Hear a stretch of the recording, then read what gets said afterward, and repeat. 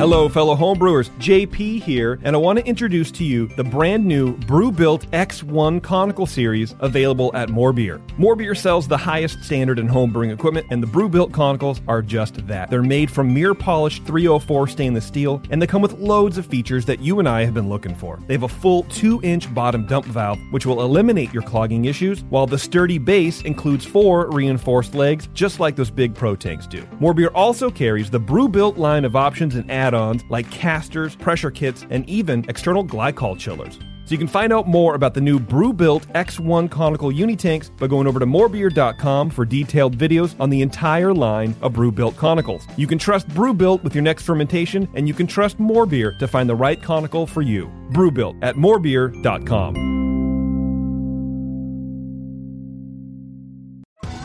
Survivor 46 is here, and so is On Fire, the only official Survivor podcast, and we have a twist this season. The winner of Survivor 45, Dee Valladares, will be joining us every week. We're going behind the scenes of the biggest moments, the how and the why things happen, and the strategy and analysis you can only get from someone like me, a Survivor winner.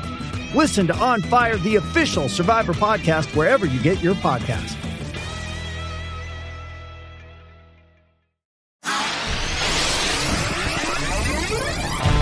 Great beer is about drinkability. Doesn't matter the style. You guys are like walking beer Wikipedia. That's the first time that you've ever accepted me as a person. Or you have a fermentation in your gut. I'm jet propelled at all times. How many guys do you think that you have the privilege to slap? Somebody who's never tasted a commercial example, and this is how you know everything about this beer? Please, you don't. I think that's bullshit. I think it's bullshit too. Wow. Are you guys going to arm wrestle? No. We're going to teabag fight. Yeah. You heard of Junkyard Wars? Can I get another high five, Beavis? Now, live from the Brewing Network studios in Northern California, this is the radio program for home brewers, craft brewers, beer lovers, and beer geeks. It's your only source for live beer radio that brings expert brewers together with, well, expert drinkers. This is the radio program with a head on it. This is The Session.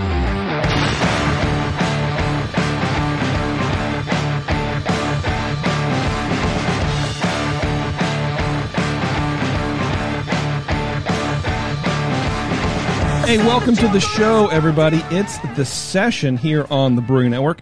My name is JP, and today's show, pretty excited. It's a California show from a brewery in Bakersfield.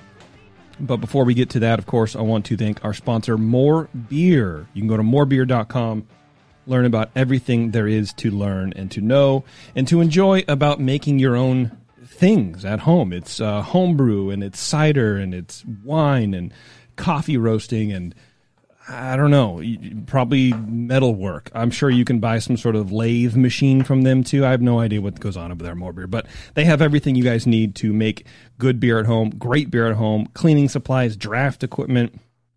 Like I said, all the winemaking equipment you could ever shake a mash paddle at. I don't know, I'm confusing my metaphors, but anyway.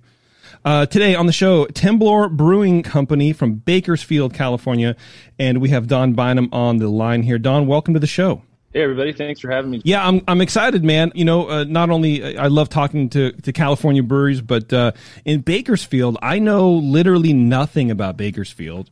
So I'm excited that there's at least one brewery. I know that there's several in there, too, I think Bakersfield is a big place. I think I'm in Northern California here in Oakley, and we always just sort of like, there's the sign for Bakersfield, but when we're going to LA, I don't know what there's to do up there. I know you had a lot of country and western music going on. I see you are on what is it? Come on. I just was looking at it. Buck Owens Drive. Buck Owens Boulevard, is it? Yeah. So it's like, there you go, some Buck Owens. I like some old timey country, but other than that, man, how did you end up in Bakersfield? Tell me a little bit about your time in Bakersfield. What's going on? Sure, I'm born and raised, and so is my dad. Nice. Grandparents came from Oklahoma in the 30s and settled in Bakersfield and Shafter, which is a small town outside of Bakersfield. Yeah, my background, though, is my dad's a commercial real estate developer, and I was a property manager and a commercial broker for about 15 years before taking this project on. The unique part about the project is that it is in one of our developments. It's an old Home Depot type building. Okay.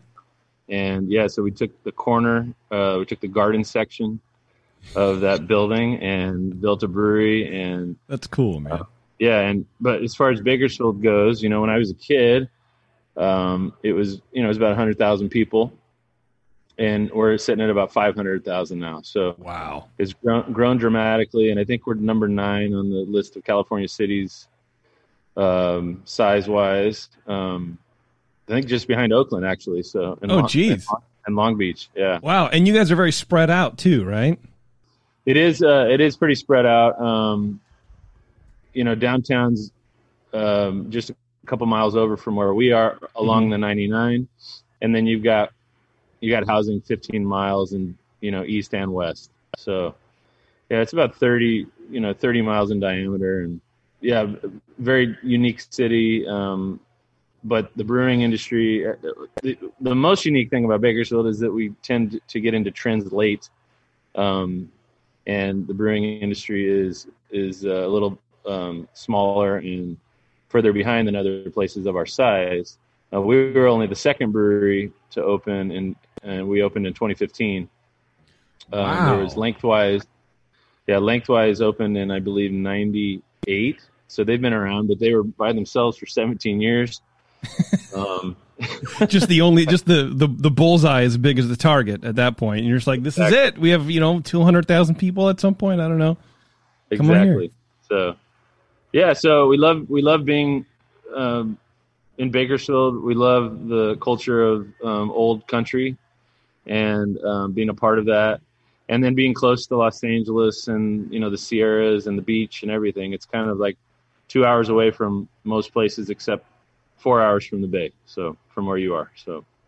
Yeah. And, but when you're making that drive down the 5, it feels like 5 light years away.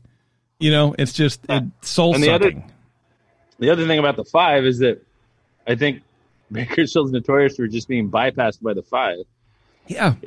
It's about 15 miles west of the edge of town. So that's not too bad, and I'm so guilty of it. I'm one of those drivers that I got to get to where I'm going. I barely will stop to go to the bathroom. Right. It's like, okay, we got to go because even 15 minutes, I go, well, then that's 15 minutes back. And then whatever. And then I can't do it. But now as I'm getting older, it's like I would, I'm interested now to see what's around me. I'm not so nose to the dashboard kind of thing, especially driving, because you want to take a stop. You want to take a break, especially off that drive. That's just the worst drive in history, I think. Just because there's nothing going on. But I don't know. There's a lot of stuff spraying up. That's interesting, man. I think that's crazy. So you were the second brewery in town. How was that transition? First of all, from commercial real estate development to a brewery, was there something in between? How did you get mixed up in beer? So I did. Me and a couple of friends opened a private bar downtown back in 2011. A private bar, membership only. It's like a social, like the social clubs you hear about in the 20s and 30s. Okay, exactly. Why is that? What can you? I don't know. Tell me a little bit about that. Explain why we went forward with it. Even 10 years later, but if Doc was here, he would say, "Because you could." Yeah, because we could. It was. It's a tiny little thing, and it was it was like we thought to ourselves, if nobody ever joins up, at least we have our own little spot to hang out and have our friends over or whatever. And but the thing that was really born out of was a trip to Belgium and Germany, and experiencing the Belgian beer culture and Oktoberfest. And then kind of coming back and just, for me personally, becoming obsessed with home brewing, Belgian beers in particular. And it kind of was born out of that pretty quickly, within 6 months of that trip. So had you heard about home brewing before? Yes, okay. I definitely heard about it. But until I experienced that kind of European, no matter what bar you go into, everyone's just focused on the beer, Yeah. It really I hadn't even really been to craft breweries all that much other than lengthwise at that point. And so it really opened my eyes. And I was used to dive bars mostly. Bakersfield was, mostly dive bars at that point. Gotta love a good dive bar, man. Yeah, just changed the way that I thought about everything. And so I became, I started reading and experimenting and everything. So. Okay, so you went to Belgium. You're like, oh, my eyes are open. I want to come back and do this. I could do this. I'm a smart guy. I know how to cook stuff. I could do this, right? Yeah. How was your? And you have a homebrew shop in Bakersfield, I think, too, right? We do. Yeah. Yes, we do have one. We had one in the past that that went out of business, but there's now 6 going on 8 breweries in town. Wow. Plus Kern River Brewing up the hill, and then we have a bunch of craft beer places now, and so the community's just exploded with craft beer in the last 5 or 6 years. Yeah, it sounds like it. I mean, that's like the big bang of craft beer in Bakersfield. Exactly. Where it's just nothing's going on before. What came before the craft breweries, Daddy? Nothing, son. We don't know yet. We're still trying to figure that out. So you're home brewing. Are you focusing more on Belgian beers because that's sort of what you fell in love with, or are you focusing on the West Coast IPA? How long ago was this? This was 2010. 2010. Okay. So sort of after the West Coast IPAs have died down a little bit, or maybe not. I don't really remember. Well, around here, I wasn't aware. So okay. What kind of beers were you drinking beforehand? Before you went over to Belgium? I quickly took many trips to San Diego, and went to Stone and Ballast Point and all those places. And yeah, but so I was making Belgians because I was so obsessed with the higher alcohol golden ale, like the Duvel or the Triple Carmelite. Oh yeah, Le Chouffe is one of my favorites. Once those get into your bloodstream, they don't leave. They just don't. And I swear it's like you have like enhanced sensory memory when you drink those specific beers. I've never had them at the source. I've had like a super fresh West Vleteren 6 one. So it was like bottled 2 weeks, and it was like will never probably happen again. And I still remember that beer, or at least what I think that beer was, right? But it's hard with sort of American craft beers to have that, but it's especially when you're first drinking, because these Belgian beers are so intricate. It's a Rubik's cube of flavors, and how do you unlock that? And they change, and if they sit out too long, then they change into this, which is still good, but it's not the same as this other thing. So you try to pin those down in your own home brewery. Yeah, I tried, and you do it? Doesn't sound like you did it. Yeah, I mean, I did. I learned about sanitation pretty quickly. And, yeah. Yep. And I was using iodine, I think, and I learned over the years. I also tried to make some pale ales. They were pretty decent, but then I really got kind of going on. I bought a 5-gallon barrel, and started putting beers in that. So then I contaminated my whole brew system. Wild yeast. So I had some unique beers. There's no doubt about that. Yeah. And I only bottle conditioned for the first 4 years. So that was one of my favorite parts was bottle conditioning and waiting for it to finish and all that. So the anticipation of the build up to the hard work kind of thing. Right. Yeah, I understand that. I'm still thinking about your bar though. Oh, so whatever happened with that? Did people sign up? Was it a? Yeah. So we got 55 of our friends to sign up on day one, and we wanted it to feel like a Belgian beer bar. So we really focused on the matching glassware, having the bottles ready. Okay. We made sure to have the perfect pint Guinness, and we had Triple Carmelite on draft from day one. Jeez. And then just a few other craft beers on draft. Mm-hmm. There was, I had my full-time day job, and so my job was to show up at 5:00 on each Thursday and bartend until 9. And we had a rule, and then my partners would fill in the other days. We had a rule that you could have one mixer with your liquor drink, or because we didn't know how to make cocktails, so we weren't going to spend the time to figure it out at that point. So you had a hard liquor too?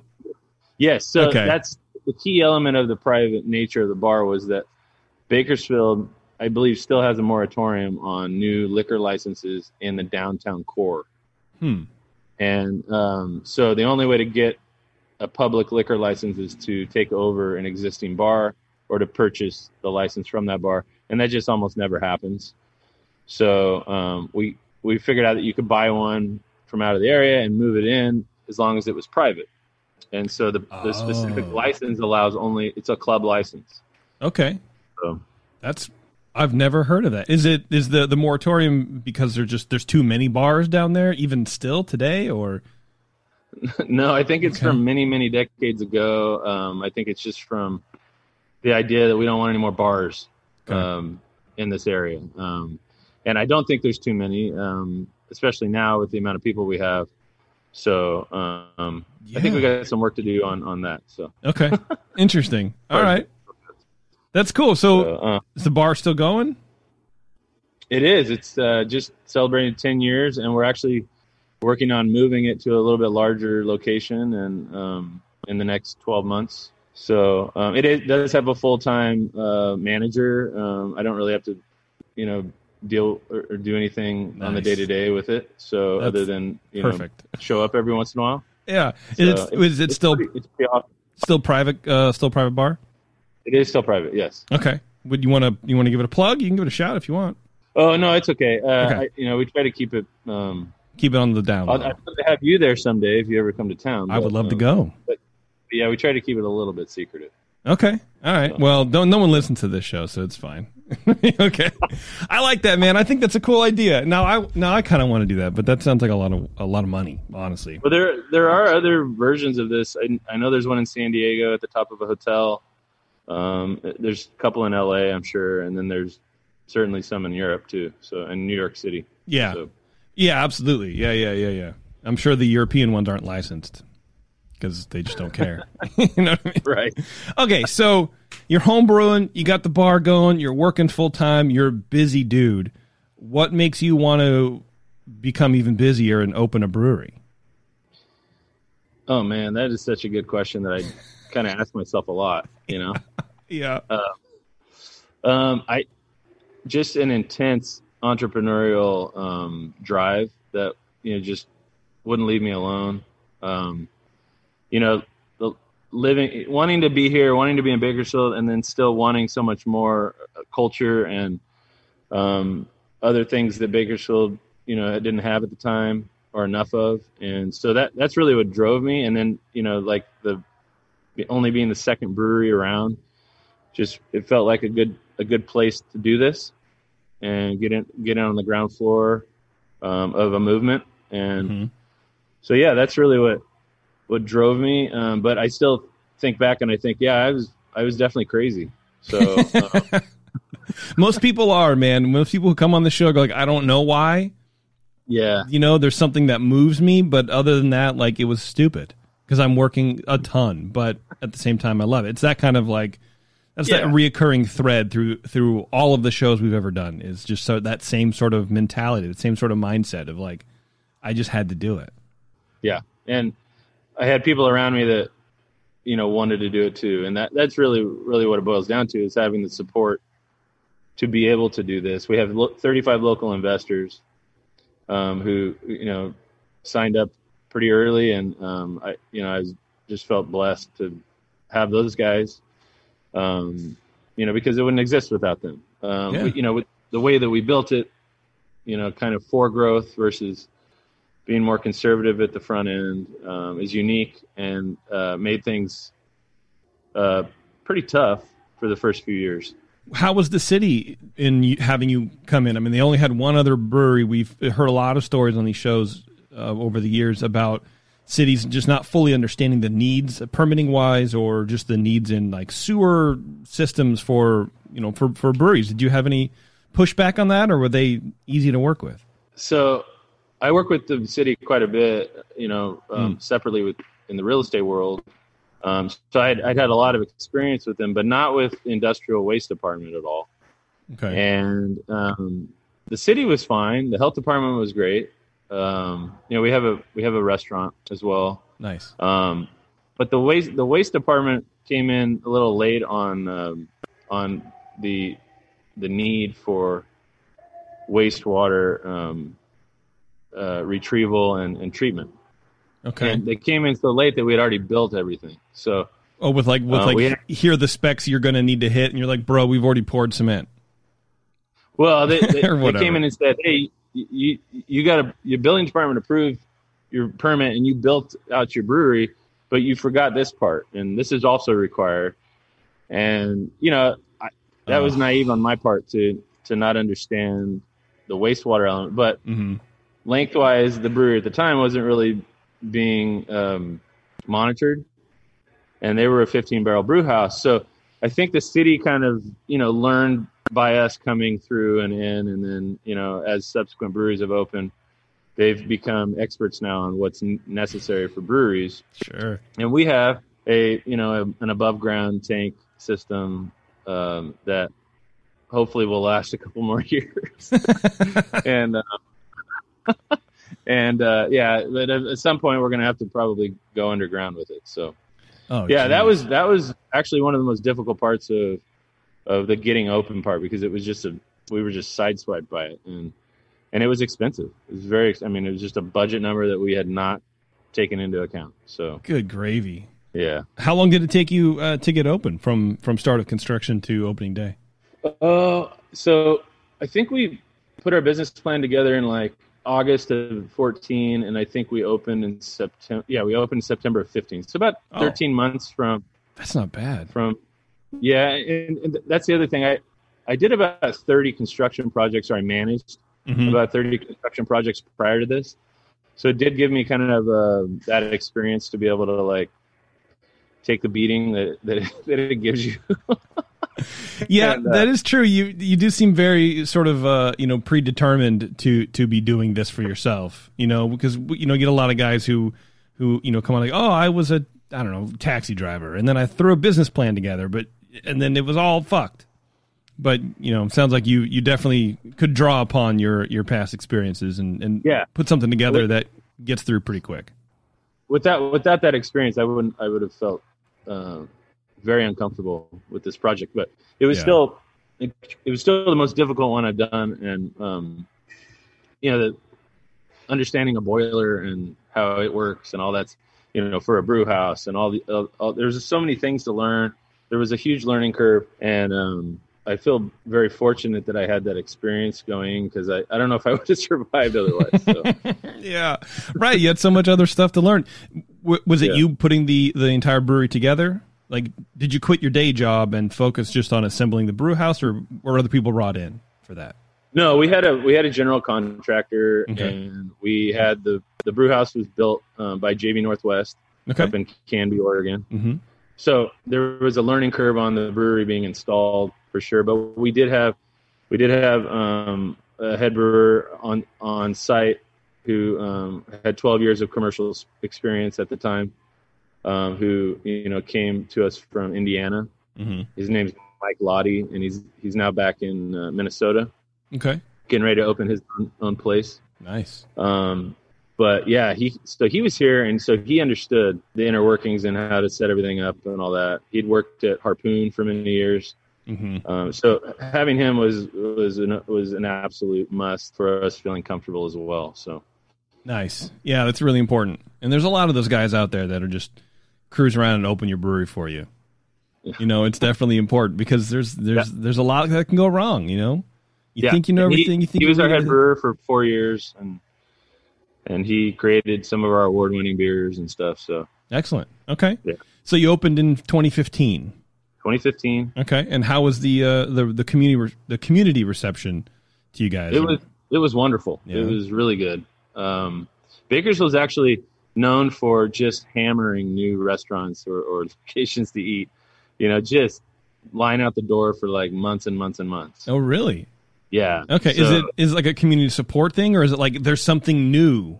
I think Let's experience the new thing. Okay. Both, but the excitement of something new is definitely a big part of it. We recently got a yard house. So they're still experiencing that, I think. I mean, post-COVID restrictions and all that, but sure. Yeah, it's got to be hard. Yeah. Yeah. Well, that's cool. That's great. You had a big community rollout. That's awesome. Yeah. Yeah, well, and we had this other group of people called Brick Founders. We took some bricks from it just so happened that there was a brewery built in 1918 downtown, and it got torn down like the year before we opened. So it'd been sitting there empty for, decades. And so we took some of those bricks and we installed them in the brew house here, or in the restaurant up on the wall. And then we sold naming on the wall opportunities called Brick Founders. And so that group of people there's like 200 or 300 of them at that point. And those people were super bought in as well, and kind of the original support day to day. And wow, we needed them just desperately as well, because we went over budget. So I'm shocked. I can't. I'm shocked that happened. But you got through it. You're open. Did you have a kitchen up front? What's that? Did you have a kitchen when you first opened, or is that additional? Yeah, okay. Got a kitchen up front. My partner, one of my main partners, Tom Maxwell, his dad owned a local restaurant for the whole time he was a kid, and he worked in there, and so he was kind of the restaurant expert. So yeah, we had experts kind of scattered around, to help us navigate certain things, and our food's actually like something I'm most proud of. And people, it's good. People come here just for the food, separate of the beer. So, wow, that's a good problem to have. I don't know why I said problem, but that's great, man. I mean, you don't want to be just one thing to everybody. I think a lot of times people focus on the beer, and then we have like a sandwich if you want, if you're sort of hungry. But if you can do two things well, and people don't know which one they want to, whatever. I think that's great. Yeah, I mean, without the restaurant, there's no way we would have made it. So, very thankful for that. Yeah, that's cool. What kind of beer styles were you focusing on when you first opened? So we went with, I brought some cans. So we started with El Cerrito Mexican style lager. I have that. You know what? I'm going to open it. Oh, awesome! It's a good time to open it. So you started with the Mexican lager.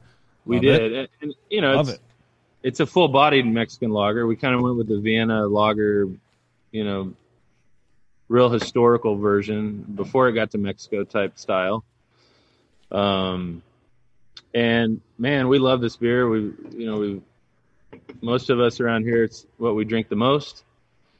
And I would too.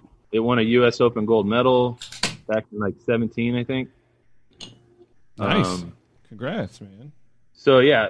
We definitely wanted to start with a lager, and then we also wanted to start with the Belgian Wit, the Under a Blood Orange Sky. And those are the two beers that are the same virtually. Super clear, like crystal clear Mexican lager, man. Look, you can see my stupid face behind it, and the head's still going too. Well, tell me a little bit about the Mexican lager. What? you said you were trying to go for more Vienna style, which is great. What's your lagering time on these? So we're actually at this rate we're lagering I think for 35 to 40 days. Wow. Yeah, and German lager yeast.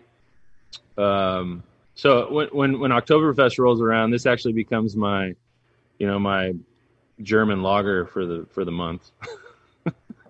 Yeah, and we get out the big mugs and all that. So because it does remind me of some of those great German lagers. Yeah, it does, man. It's super malty and smooth in that way, but it does have some of the Mexican lager yeast characteristics. Yeah. It is in between. What made you decide to do that instead of just going pure Mexican style or pure Vienna style? I'm always having to do something unique. I can't.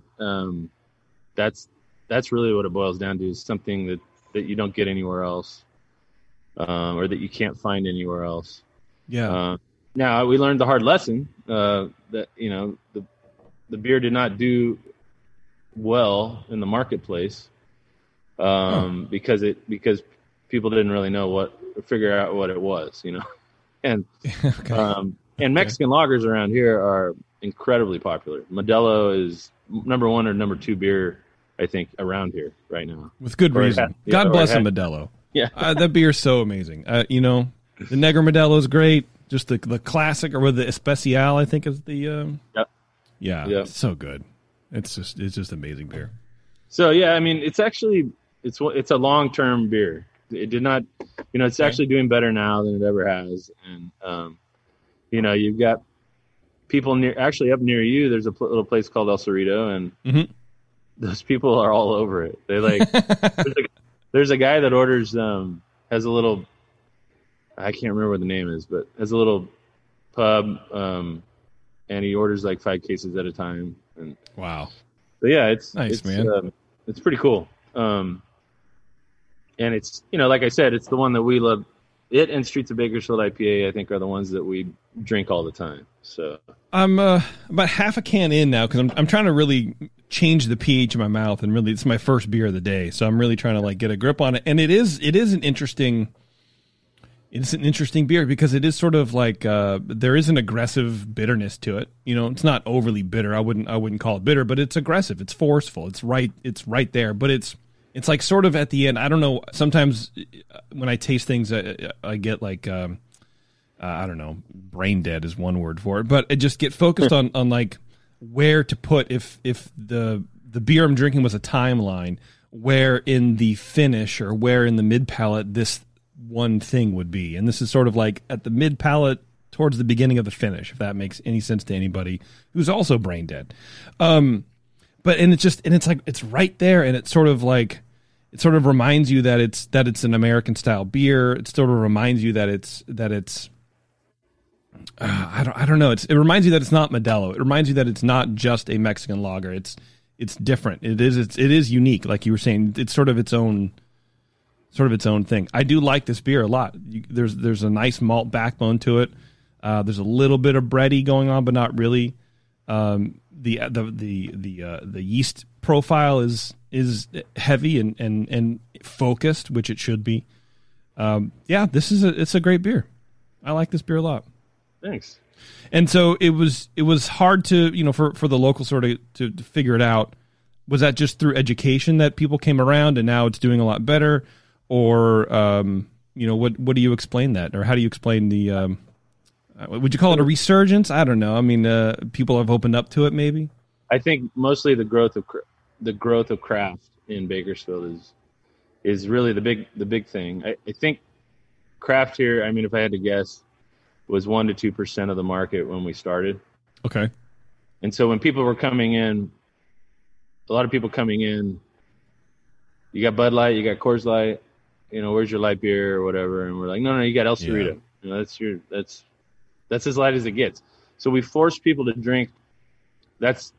We force people to drink El Cerrito when they came, and because they wanted light beer, and since then we've created a lighter beer. But I was going to ask, have you if there was pressure to do that, and how you reacted to it? Yeah, enough years where you're just getting hammered. But yeah, try, people tasting it or having to drink it while they're here, realizing how much they love it.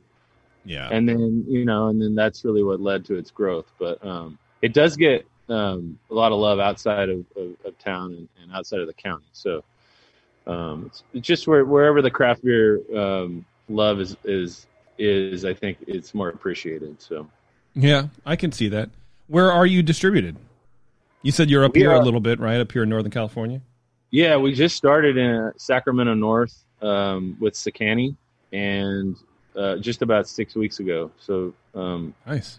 But they've done really well so far, and we're all over the place. Lake Tahoe, Redding, okay, Davis, Folsom, all those places. A little, we're spreckled around there. Yeah, so, those are all pretty big craft growth areas too right now.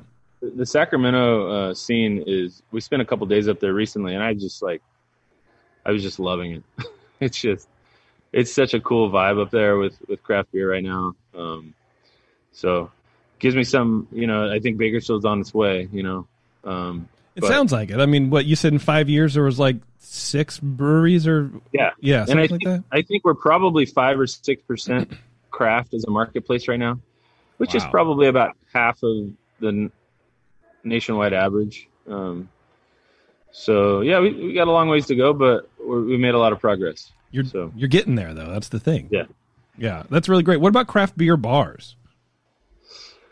Yeah, there's quite a few. Eureka Burger was kind of one of the trailblazers. Okay, yeah, I think we have one of those up here too. Yeah, they're kind of a regional chain, California-owned chain, I believe. That is very, very driven to support local, and we've always, that's where I was hanging out before. There and Lengthwise was where I was hanging out before Temblor was open. So. There's another place called Bootleggers. There's a couple of locations for Bootleggers here in town. They do a lot of craft beer. There's many others that are supportive as restaurants. Okay, yeah, but just the sounds like the craft beer bar scene has grown, as well too, which is sort of the delivery point to to getting to you guys, to coming in directly to you. Yeah, exactly. Yeah. Yep. That's cool. Yeah, what a great beer, man. And, and as it warmed up just a little bit, maybe some of the carbonation drove off, more of that sweetness came through. Yeah, I like it a lot. The El Cerrito, it's good. It's really good. I love that style of beer, and it's fun to see how much you can do differently with it and still keep it within a style. Because for me, it is a hard beer to sort of play with like that. Yes. I'm a purist, and I don't want anything, I don't want my pure baby to be touched at all. But, you can kind of get away with it. What we haven't talked about actually Don, is the name. Oh, of the brewery. Temblor Brewing. Yeah. Talk to me a little bit about that. Sure. So it's the word Temblor is Spanish for earthquake. I didn't even know that trimmer and Temblor are kind of the same word. One's English, one's Spanish. There's a couple of things about the geography of Kern County and Bakersfield that point to the name, and naming a brewery even back then was incredibly challenging and and time consuming. But my friend Garth Corrigan gave me a bunch of ideas, and that was one of them. And there's a mountain range on the west side of the county. Mm-hmm. On a clear day, you can see kind of rolling hills. And looking in the direction of San Luis Obispo, Paso Robles, Santa Barbara. And so it's kind of in between the beach communities and here, and it's where the San Andreas Fault runs. Okay. So that's why I got that name, I believe. There's also a more historical perspective that we found on the internet one day, and this is after we named the brewery. And there's a place called Sharktooth Hill on the east side of town. It's a place where you can dig up megalodon teeth. Wow. And other types of shark teeth all over the place, and fossils. So you can actually find people out there digging any day of the week. Just digging up the mountain. I love that. That's so cool. There's like a band, and so there's like a trail right below it, and just people digging into the side of the mountain. Wow. Well, the reason that's there is there used to be an inland sea where Bakersfield is now, about a million plus years ago. Yeah. And it was called the Temblor Sea, apparently. So. Oh. So we're at the bottom of the Temblor Sea. Yeah, you sure are, man. You sure are. That's a neat story. I like it. Yeah, thanks. Yeah, I like there was the sea there. That's cool. All right. Well, I'll tell you what, Don. Let's take a quick break. We're going to get some more beers. We're going to come back. We're going to dive deeper into the beers, talk a little bit about what's going on, and you have some pretty interesting stuff. I was telling you before the show. I really appreciate you sent like a really wide variety of beers. So I think we'll have a lot to talk about. So hang on, everybody. We'll be right back with Temblor Brewing. It's the session. Don't go anywhere. Hey, it's Kaylee Cuoco for Priceline. Ready to go to your happy place for a happy price? Well, why didn't you say so? Just download the Priceline app right now and save up to 60% on hotels. So whether it's Cousin Kevin's Kazoo Concert in Kansas City, go Kevin, or Becky's Bachelorette Bash in Bermuda, you never have to miss a trip ever again. So download the Priceline app today. Your savings are waiting. Go to your happy place for a happy price. Go to your happy price, Priceline. Segmented, demented, fermented. It's the session.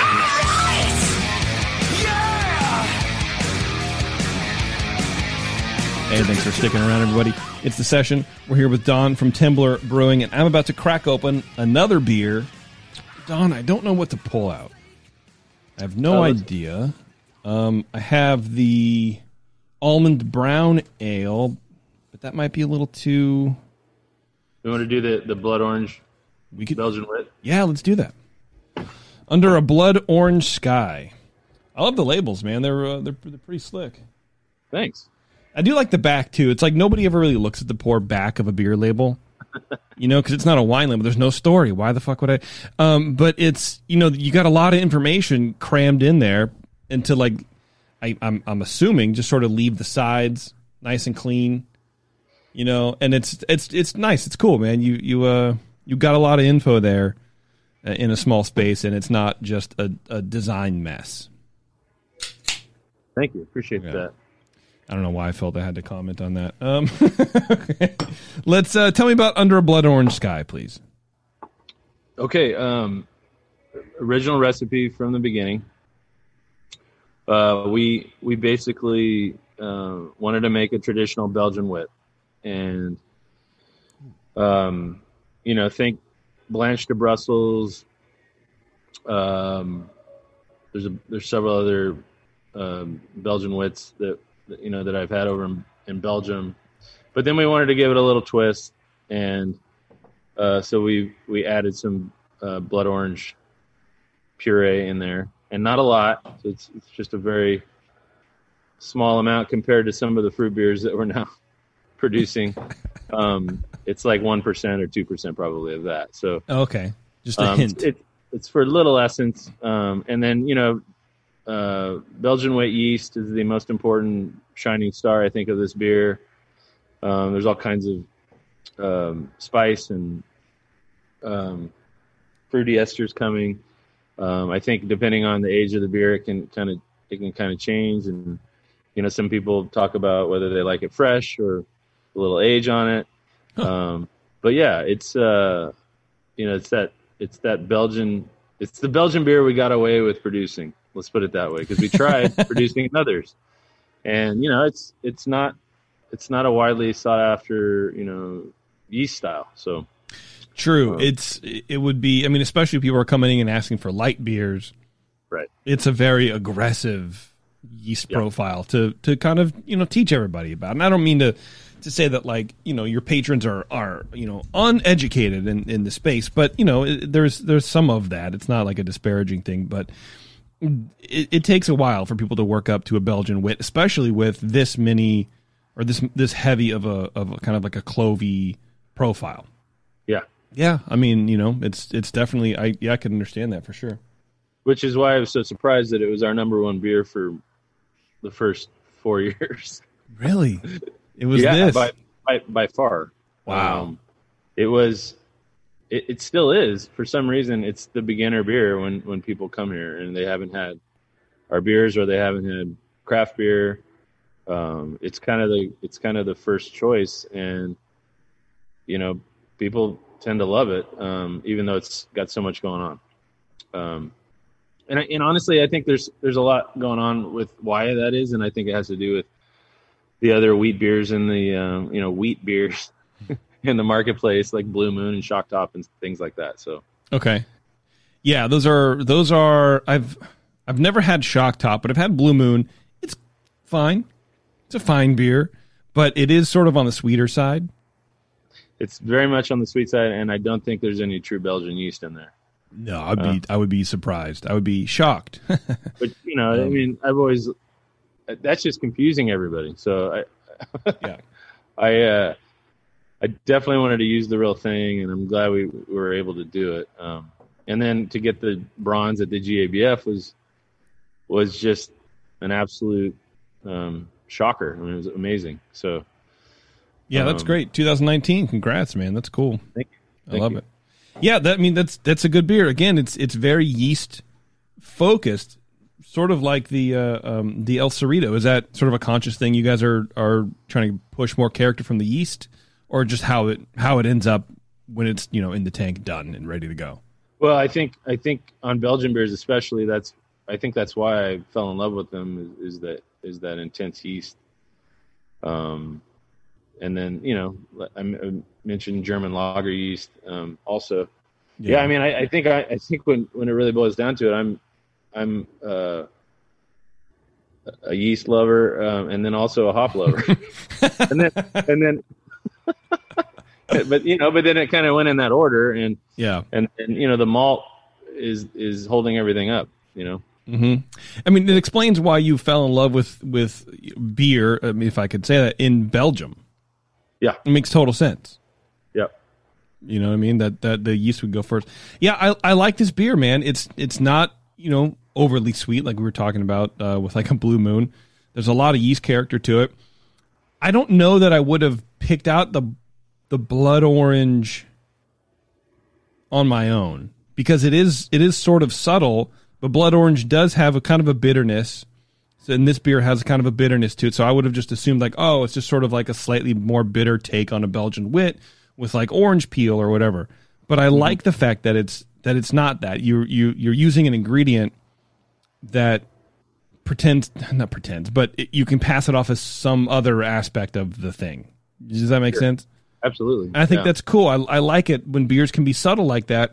And then once you know that it's blood orange, you go, okay, now, of course, I'm an idiot for not seeing that beforehand. Why? How could I be so stupid? And I will never drink again.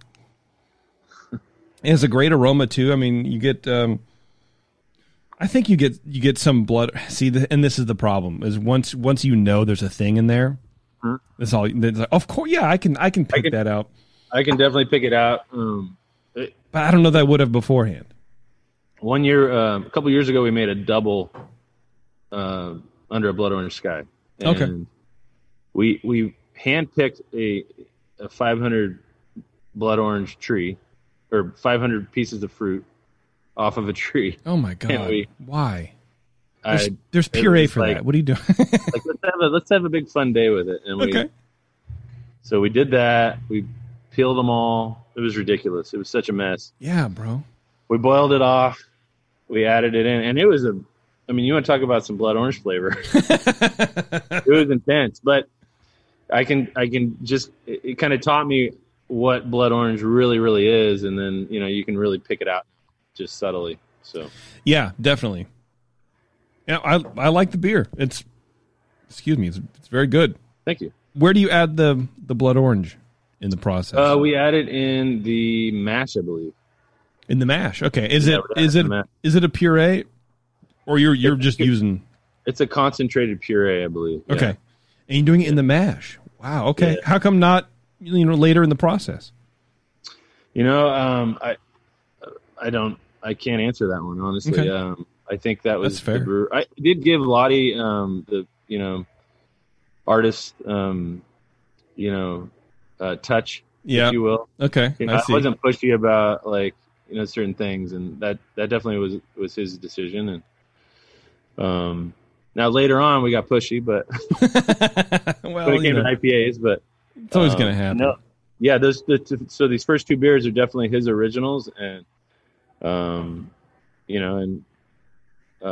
we've not changed them at all. So, well, it's good. I mean, there's no reason to. I'm just curious. For some reason, the past few shows we've had people with doing pineapple.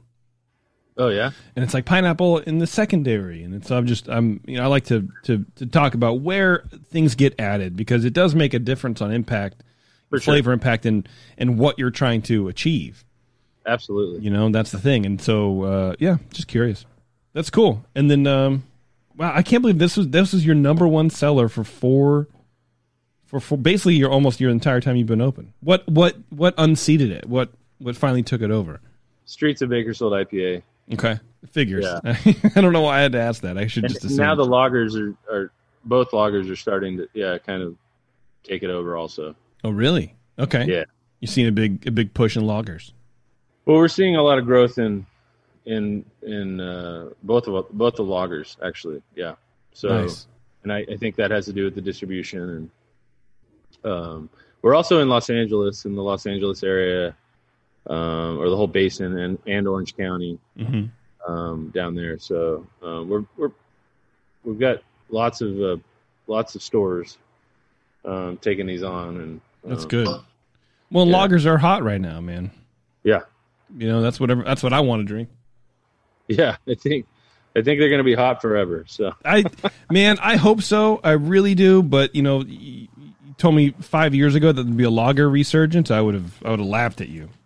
Right. Hopefully it never goes away. But you know, the downside of lager season is that it's celebration season right now. So that's basically all I'm drinking until February. Yeah. Then I'll come back to to anything else. Okay, what do we got here? What's the next beer before we take a break? Streets of Bakersfield. Let's go Almond Brown. Almond Brown. Let's do it. In the order of session versus. Let's do it. All right, tell me about Almond Brown Ale, please. So Almond Brown is one of our newer products. I believe it was born in 19. And it was a unique project that was a collaboration with some local almond growers that approached us, and we're participating in the California Almond Board's leadership program. So their idea was to make a beer, of course. Sure.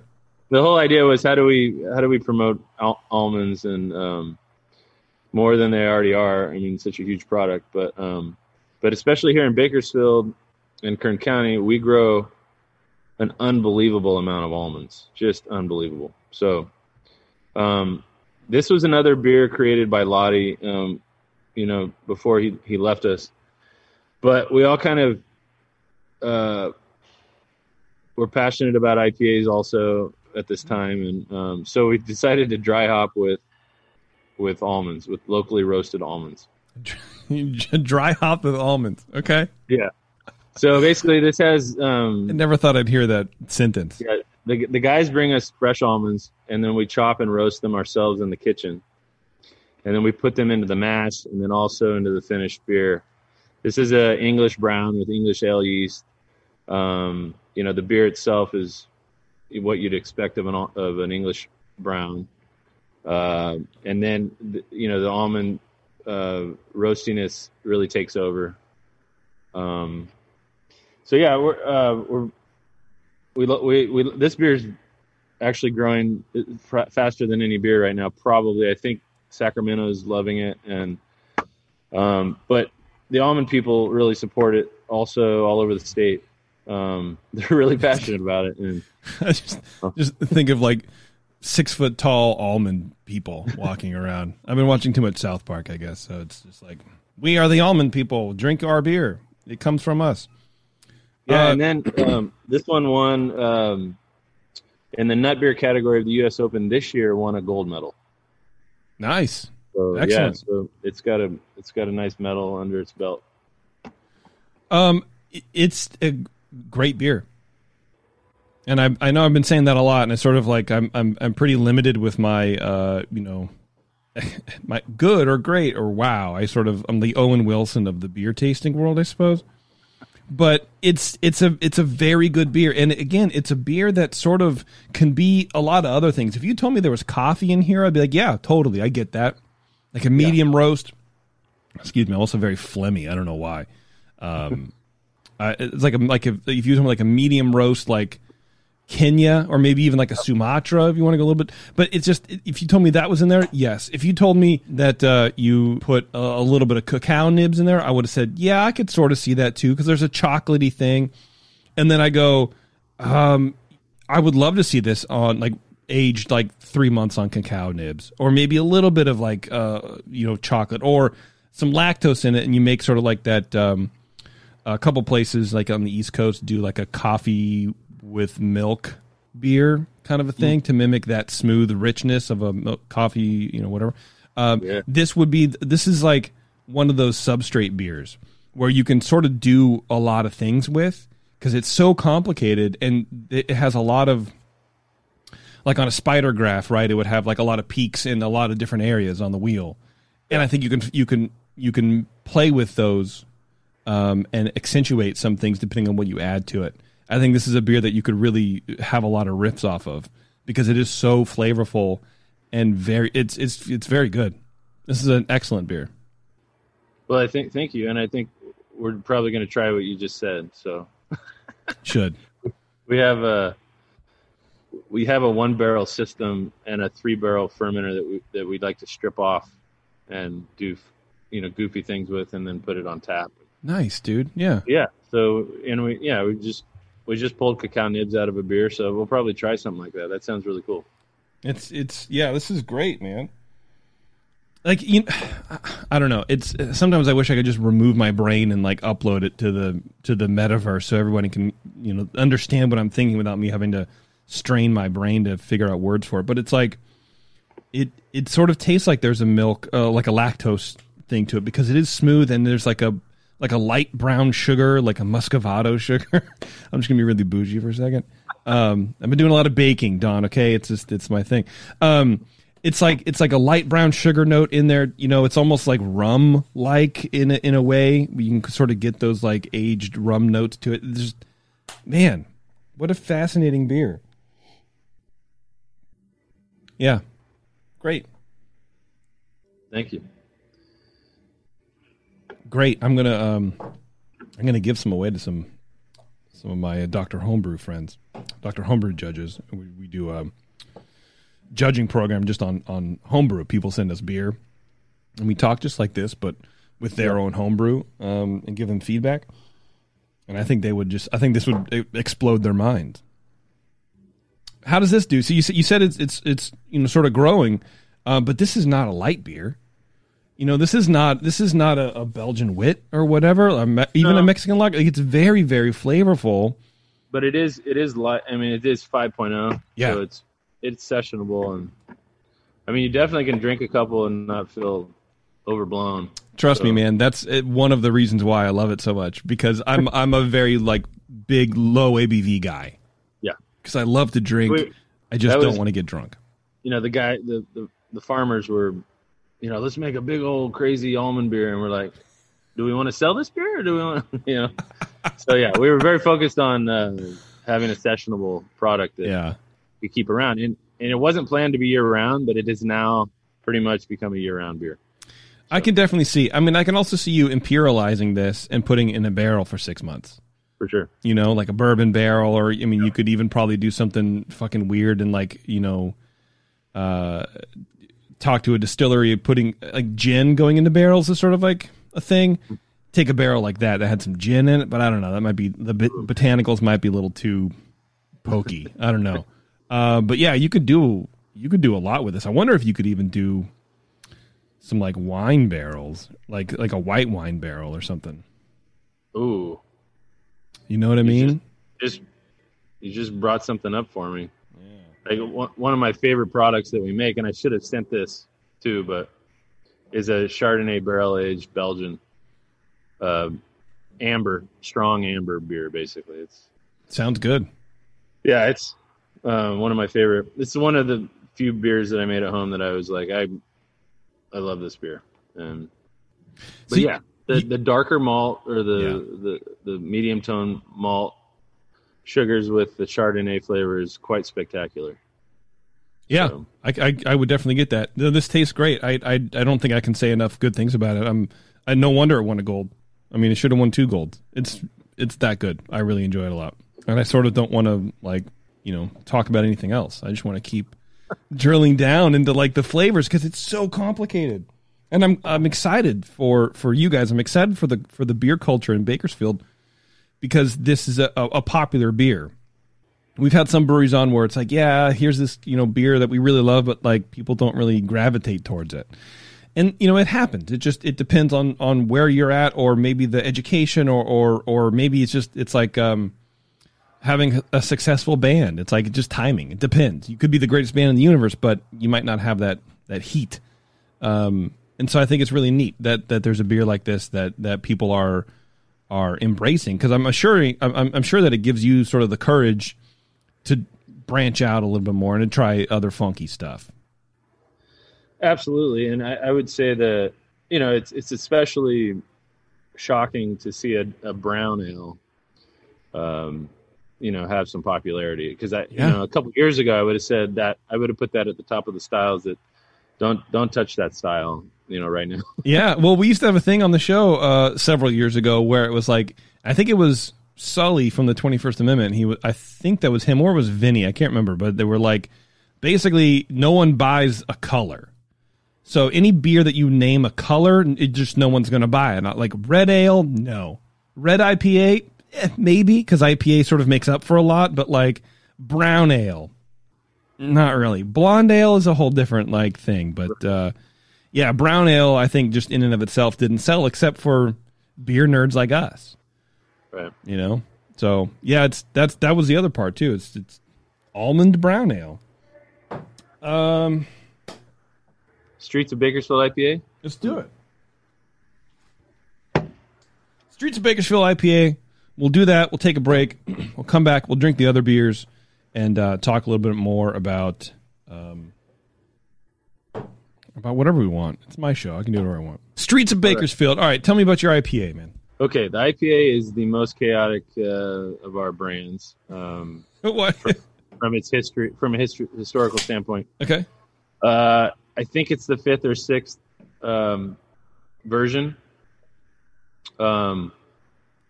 We all, fought a lot about this beer. Wow. That is hoppy aroma, man. Wow. One of my favorite breweries at the when we opened was Stone Brewing, and Sculpin, obviously, Sculpin IPA. I knew that we had to have a classic West Coast IPA. And so that's what this is trying to be, and we had a lot of growing pains with it. But learning to dry hop properly and with quantities and all that took us years, and I'm proud of that we got there.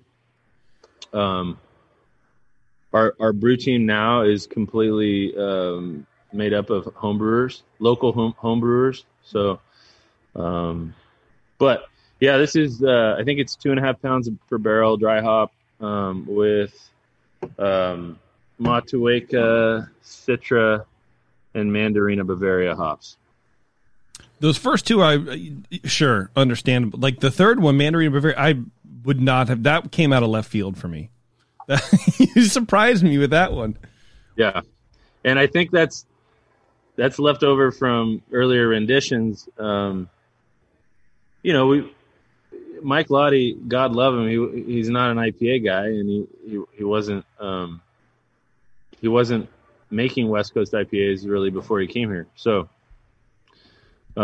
we all fought through this together, and that's where it ended up. And we all drink this just all the time, and it's our number one product by a pretty good margin at this point. Yeah. So I think I see what you mean about fighting through it, because to me this doesn't seem like a beer, and I don't mean this to sound stupid or whatever, but it doesn't seem like a beer where you build on paper and you go, this is what I'm going for. It does seem like a beer built from experimentation because of the Mandarina Bavaria. Because it seems like almost like a softer mouthfeel, almost like a hazy, but not that cloudy, pillowy nonsense, right? It's the water profile is a little bit rounder. It feels like to me there's not a whole lot of like upfront bitterness per se. I mean, it's bitter, but you get so much of that flavor with that soft water profile. It drinks sort of like a hazy that's not trying to be hazy, if that makes any kind of sense. Okay. But there's so much flavor in there. Like this is it's like almost overwhelming, and I don't mean that in like a negative way because I don't want you to change anything about it. But it's like almost like wow, I need to I don't know, I need to sit here for a second and just sort of like absorb it, you know? Because like a lot of IPAs, especially nowadays, they can be sort of funky, or they can be one thing or another, or it's like, you know, it's like here's one, it's 2-row and a billion hops, and it's like it's too bitter for me, or it can be too complicated where you don't really pick up any hop variant. And that's not what I mean. This is none of those, but it does feel like a beer that was fought over for sure. If I can steal a line from Sierra Nevada, you know what I mean? Yes, please. Yeah. Yeah. Another thing I mentioned is one thing that we fought a lot about was the caramel malt element. And I think we ended up with, there's still a little C20 in there. But if some people had their way, we would have stripped it out. But I love having some extra malt in there to back up those hops. And having a really well-balanced IPA with regard to the residual sugar, and not just having this kind of flat malt bill where you can just, you know, where all you get is the hops. I mean, that's really what I was wanting, and so I think I fought hard to keep that C20 in there. You know, and I think you were right, and I sort of fall in line with that too. Like, I'm not an IPA drinker. I've tried to brew it like a couple of times, and I can't brew pale beers. I don't know. I'm more of a stout guy anyway, and a porter guy, but I like a little bit of the C20s. I think it's totally fine. I mean, there's IPAs are. It's hard to get a consensus on what an IPA should be. Yeah. Especially nowadays with the hazy IPAs coming through and just, literally clouding everything up. But I can imagine, especially if you have a bunch of homebrewers trying to tell you what they think they should do, because it's impossible. And so I think you were right to fight for that. I mean, it's your brewery. You do what you want. This is the beer that you want. But I do like a little bit of that crystal malt in there. Not too much, because to me it sort of separates it a little bit from just being hop water. Yeah, for sure. Yeah. And I got to mention, this year our 6th anniversary is a double hazy version of this beer. Yeah. I'm glad you didn't send it to me, but no, I think that's cool, man. I think it's neat because, you know, again, it's sort of the hop profile is sort of like a hazy beer in that way. It's like tropically, you know, overripe mango kind of a thing. But that Mandarina Bavaria to me is like light, like high citrus, almost like white wine kind of thing, which is a little different in an IPA. And I can taste it a little bit. And again, I don't know how much of that is actually my brain working or me just inferring from what I think I know about that hop. But it adds a little bit of a different finish at the end, which is cool. It's a cool hop profile. Thank you. What yeast do you use on these? That's Cal-El yeast. Okay. Yeah. Yeah, nice clean. Just for the streets of Bakersfield, I believe. Yeah. Mm-hmm. We use something different for the hazies. Sure. How many different yeasts are you working with in there at Temblor? Well, less than we used to. We started out with a Kolsch. Wow. As a year round, and it died off about 3 years in. That hurts me. I'm sorry. I know. My condolences. I love a Kolsch, man. That is actually sort of surprising. Like the Mexican lager stayed on, but the Kolsch didn't. I mean, I feel like that's more in between like a light beer and a Mexican lager. It would be a Kolsch. I mean, don't hold me to the fire on that, but sort of. Yeah, I think unfortunately the Kolsch style just was. It was kind of like, don't make a brown ale. I mean, I think it got worse after we opened. I think people were like, "Oh, Kolsch, I don't want that." You know, Interesting. It was weird to me. It was one of our top 3s that we started with. We named it after our area code, even. Wow, what other brewery does that? I don't think you guys have heard of that one. No, who does that anymore? But did you know that ours used to be 805? Did it really? It did. No. Yeah, and 805 is the number 1 craft beer in Bakersfield by, you know, many, many, many times over. Sure. I mean, you can only, you know, once you hit the lotto, you would try to replicate it as many times as possible. I don't know what that means. Right. Yeah, I wonder how it would do now. Kolsch. I mean, because you know it rides that line. It's that hybrid line. We still have a bunch of cans, so we'll probably try it again. You know, a small batch here or there. Cool. But so these last 2 are like, if you thought the other beers were flavorful. I'm looking forward to them, man. We're going to take a quick break, and we're going to come back, and I definitely want to open those. I'm excited about that. So far, I like everything, man. You know, the IPA, it's a 7%er, and it doesn't taste like it. You know, I'm sitting here and letting everything sort of like hang out on my palate a little bit, and it's still just sort of like drinking the beer. The hop profile is super mellow but intense. It's not, like I said, it's not overly bitter, it's not aggressive, it's not grassy, it's not cat pissy, it's not all these things, right, that you can sometimes get at IPAs. But it's a very just nicely well done flavored beer that doesn't taste like it's trying too much. Awesome. I like it. Yeah. So hang on a second. We're going to take a quick break. We're going to come back with Don from Temblor Brewing in Bakersfield, California. We got 2 more beers to drink. One's bottled. I believe it's a Flanders, and I'm pretty excited about that. And then we'll wrap things up. So hang on, everybody. It's the session. We'll be right back.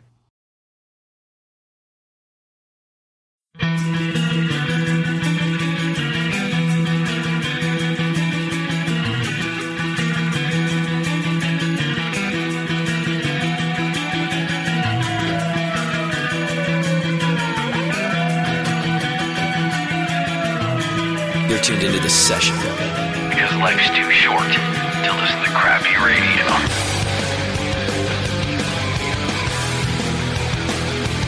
All right, thanks for sticking around, everyone.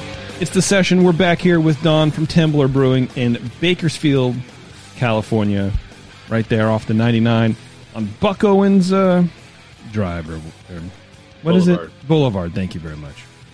Just the Buck Owens sticks with me. I don't know why. Keep going back to it. Keep going back to it, man. Pushing that Bakersfield sound, baby. You gotta love it.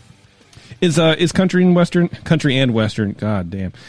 Is it still big down there? Are you guys, sort of like thriving off of country a little bit? Absolutely, yeah. I mean, I'd say about half of the pub shows we have here have some element of country. There's a couple of bands that are really focused on the old school country. So I love it. It's really cool. I do like a lot of country, man, or old country, and I don't know why that's like not new country, but old country. You know, only one song about my truck. Yeah, it is really different. It really is, man, and it's almost like what a lot of like old country. Well, I mean, like Buck Owens and Merle Haggard and whatever. They were like rallying against like the Nashville sound of like everything's too polished. It's almost like what's popular now. Mm-hmm. Is sort of the same like thing, and then Hank Williams III is doing his best to bring back the outlaw country. But if you're into the country, which sounds like you are in the old country, there's a podcast I will recommend to you. Which even though we already talked about, neither of us have time to listen to podcasts. It's called Dollar Country, dollarcountry.org, and it's this kid who just he's a man. He just digs for like old country like 45s. And plays with like artists that you've generally never heard of, and it's like from like the 40s and 50s, and it's pretty cool. It's a cool little podcast, Dollar Country. Yeah, check it out, man. It's neat. Yeah, kids are real passionate, and it's good. All right, speaking of good, we have key lime pie kettle sour brewed with graham cracker, lactose, and vanilla. I feel like I'm interviewing a different brewery. Yes. Who are you? What brewery are you from? Because this is not a brewery from the pandemic. Tell me about this, man. This sounds amazing. Okay, so it's a series that was born with Ruby's Boysenberry Cobbler. So I just got to throw that out there. Okay. Because Ruby is my grandmother. Nice. And she made cobbler. Of course, you have to. At every family get together. Yeah. So this was the second rendition. I'll run you through it. We do a 48-hour kettle sour with lactobacillus. We boil, and then we do a primary fermentation, and then we load with just a ton of key lime puree from Oregon fruit, I believe. Okay, made good stuff. Yeah, and secondary fermentation at that point, and then in the finish we add lactose, vanilla. I'm sorry, the graham cracker goes in the mash. So okay, it's pretty cool how it comes through, in the aroma and the flavor, even though it's in the mash. So, so that's kind of how we do these beers. It does carry through, and that's one thing I noticed when I took my first sip. It was that graham cracker sort of thread in between all the flavors, like a sandwich, like a reverse s'more or whatever. That's interesting. And this one is especially acidic, I would say, because of the key lime. Yeah, absolutely. The other ones, the boysenberry, is much more balanced. Okay, all right. The kettle sour, but some people just go crazy about this beer, and I think it's our highest rated beer right now, which is just insane. I couldn't, and this is a good thing. I couldn't pigeonhole you guys if I tried. And it sounds like your customers can't either. I mean, this is your highest rated beer, and you have a Mexican lager sort of dominating things, and then you have a wit beer that's really dominating, and you have a lot of different stuff. You have lagers up and coming. It just sort of, it feels like you're really stretching your brewing, and it sounds like the community sort of with you on that vibe too. Yeah. I think so. But again, the pandemic, a silver lining in the pandemic was certainly this line of beers. Also, just the mixed berry creamsicle just came out. This is another line. Man, it's ridiculous, right? It is. If you had asked me if I'd be making the beers like this, I would just, a few years ago I would have said, no way. But well, what changed? We talk about the pandemic changing things like that.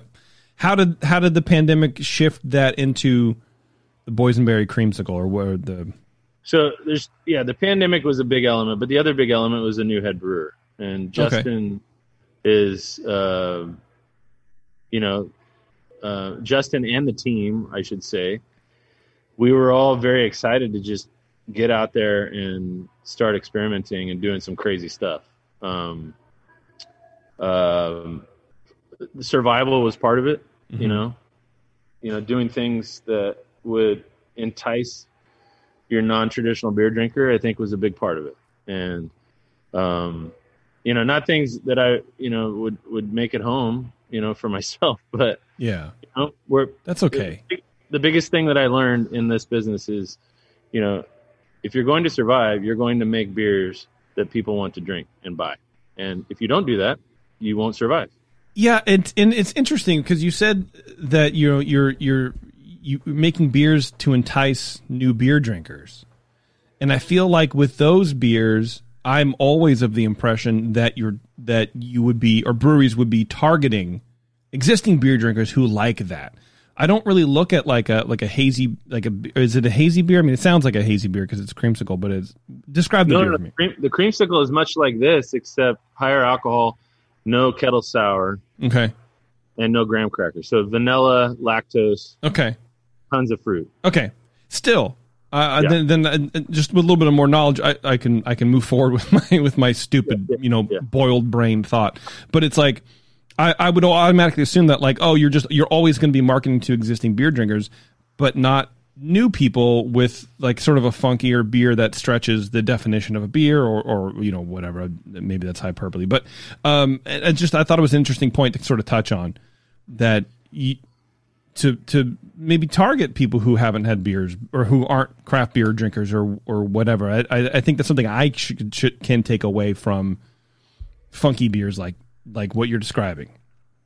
Yes, I think you know, we're thinking about converting people more than other places because, like I said, we're behind the game, behind the 8 ball. One fun note: the first one we made here was a raspberry creamsicle. We'll get back to the key lime, but yeah, for sure. Trust me, we're getting back to it. I saw like women that I know from like business and stuff. I saw them. They would just during the pandemic they would come multiple times a week and buy that beer, and I'd never seen them step foot in the brewery. So it in that way it did its job in you know getting people to try. Some people that wouldn't drink our other beers or say I don't like beer or whatever.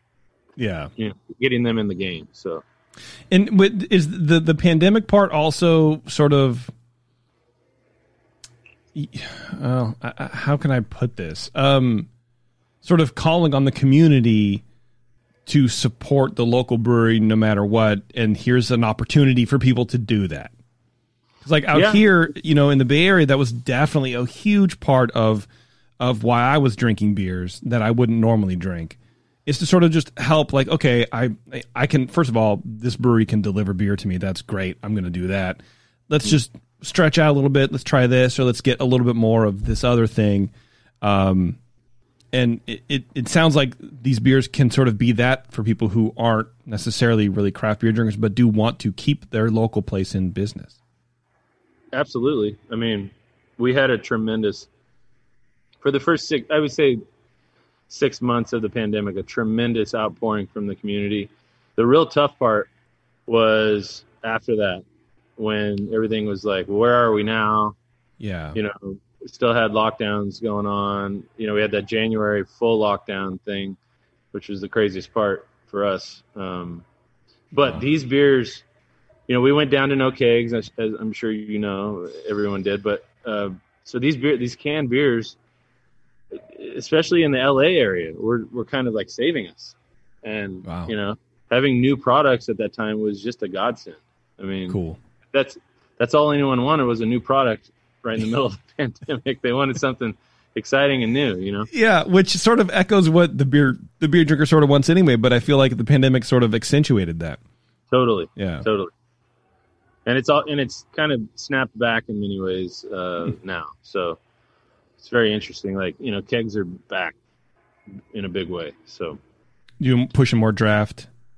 Yes, I would say more than 50% draft at this point. When we were like last year at this time, we were like 0%. So that's wild on so many levels. Swing. Yeah, that's really wild, man. This key lime pie kettle sour, man, that graham cracker. I'm surprised at how much of it comes through. I mean, there's a cinnamon aspect to it, and I would think that the cinnamon would sort of get washed through and not really be as prevalent at the end, but it's right there. Yeah, it is up front. Yeah, that smells like opening a package of graham crackers, but like good graham crackers. You know what I mean? Not like the Nabisco ones. Where you're like, okay, whatever. I don't know. I mean, maybe you use those. I don't know, but it's somehow like focused everything. Yeah, yeah. I don't know why. It's just that graham crackers rad. Yeah, I could just smell this all day, which makes for boring radio, but you know what are you gonna do? Yeah, you know what? And like you said, it is very tart, and a lot of it is a lime thing, but kettle sour does pretty good too. I mean, I like to think I can sort of figure out, you know, the lime aspect, where the kettle sour part ends and the lime sort of begins, but not really at the same time. You do a really good job. What I've noticed about all your beers is you guys do a great job working with the ingredients, making sure that nothing is really sticky outy, nothing pokes out, nothing is too obvious. Everything sort of works together and blends well together, and that's not an easy thing to do. Thank you. Yeah. How does the key lime pie sell for you guys? People love it. This series does, you know, it's consistent. You know, there's a fan base, you know, that probably just drinks just this stuff. Of course, there's just people who are just drink kettle sours and that's it. Yeah. I mean, it's definitely not like on the drink list for many of the employees, but sometimes we like to mix and things, give little elements of things like that. And I would float a little rum on this if I was at home. I am at home and I have more of this. I'm going to float a little aged rum, maybe a little Kirk and Sweeney 23, man. Just bloop right on top. Yeah. Round it out. That sounds great. That's what I would do. What we haven't covered, man, is, and I apologize, what size is your brewery? How many barrels are you working with? Oh, yeah. What do you guys produce? So we're a 20-barrel brew house with the 1 barrel on the side. We make we're going to be somewhere in the realm of 2,000 barrels this year. Pretty good. We were 16 and change last year and 13 and change in 19. So that's nice, steady growth, man. Yeah, we got some steady growth, and if you're growing in nowadays, you're doing really, really well, I think. Yeah, that's great. We feel blessed to be growing. And we've got space to do 4,000 to 5,000 barrels. So, if we ever get up there, it'll probably be pretty chaotic, and but we can feel comfortable between where we're at and where that's at. So All right, Flanders Red. Talk to me about Flanders Red, please. Okay, so we have a sour brewer. His name is Sean Van Sickle. He is well known in the homebrew community, and has been working for us for many years, and actually most recently has become a sales guy. But we gave him reign over a barrel program in the back. He brought in his proprietary yeast blend that he retrieved from Belgian bottles.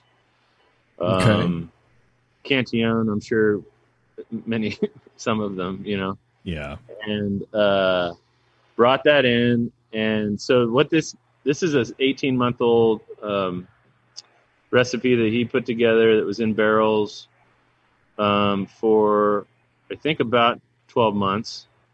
Okay. So we started and these are, 1 to 2 barrel batches that we're doing, hand bottle condition. And then, aged in the bottle for a few months to finish off.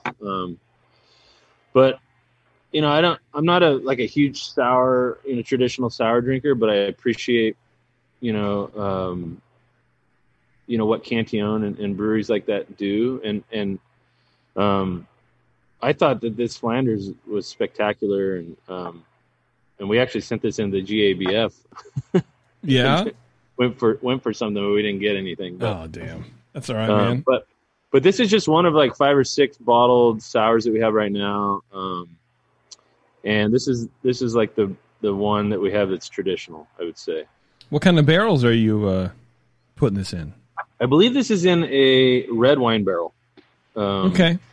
Yeah. It definitely, I picked up on something that wasn't just like pure beer. Yeah. I get a little red wine. Yeah. And that's probably why we didn't get it. but one thing I would mention is my background is in wine as far as tasting and drinking goes. Oh, wow. Okay. Yeah, my dad's a collector. Has been collecting Napa wine since before I was born. So once I turned 21, I got exposed to all the great wine that California and France have to offer. Wow. And it's just unbelievable education that I received, and pretty odd for my dad when I wanted to go into the brewing business. But he's probably hoping to get like an inside foot or a foot in the door of the next collection, man. No, but I mean, so yeah, my background is in more subtle, wine aroma and flavors. Yeah. That shit's hard too. Like wine tasting it can be challenging, because beer can sort of withstand a little bit of oxidation, like in the glass when you're drinking it or whatever. It's like we off gas and has that layer of protection, but wine doesn't, and it just. But some of those like basic like flavor descriptor bases, like leather, they can translate, but it's that branching off that really changes between beer and wine. It's not an exact one for one. So it's a good foot in the door of like how to approach a glass of a thing. But after a while, you're on your own. We have a couple other beers that are just like, God, it's almost like you're drinking a white wine, aged in a Chardonnay barrel, So, I mean, this part of the business is definitely what kind of fun, cool stuff can we come up with? It's not here to, to try to sustain the business. It's here to experiment and, really get out there. But these beers are very out there. So, yeah. How do people react to this? How does that's the cool thing. We have a steady flow of people drinking these, mostly at the pub. Okay. And they sell for $10 a bottle, and it's a good price, dude. I'm always pleasantly surprised that they continue to have some demand, and it hasn't always been the case. I think we figured out some things along the way, but he was working on many of the beers that we have now for, like I said, about 18 months, 2 years. So okay. Yeah, $10 a bottle for this is a very, very decent price. Yeah, because there's a lot. Again, there's a lot here. It doesn't fall apart in any sort of. I apologize, my fucking throat, dude. I'm a phlegmy mess for some reason for the last 2 months.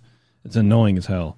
But anyway, it doesn't fall apart after any certain amount of time. Sometimes Flanders, especially, I'm not a giant fan of the style because for me, it's a very finicky style to pin down.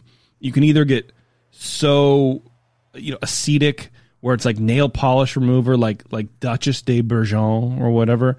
Yeah. I've had so many bottles of that beer where it's just I'm just drinking nail polish remover with a little bit of sugar, and it's too much. And then on the other side, it can be a little too sweet and not. Flanders Red is, for me, a very hard style. The Rodenbach, I don't really like Rodenbach. So for me, I'm not really exposed to it. But the styles that I've had, or the examples that I've had, aren't necessarily, I don't know, interesting. But this is it's like a focused version of a Flanders Red, where it's very, very intense. The beer character is very, very intense.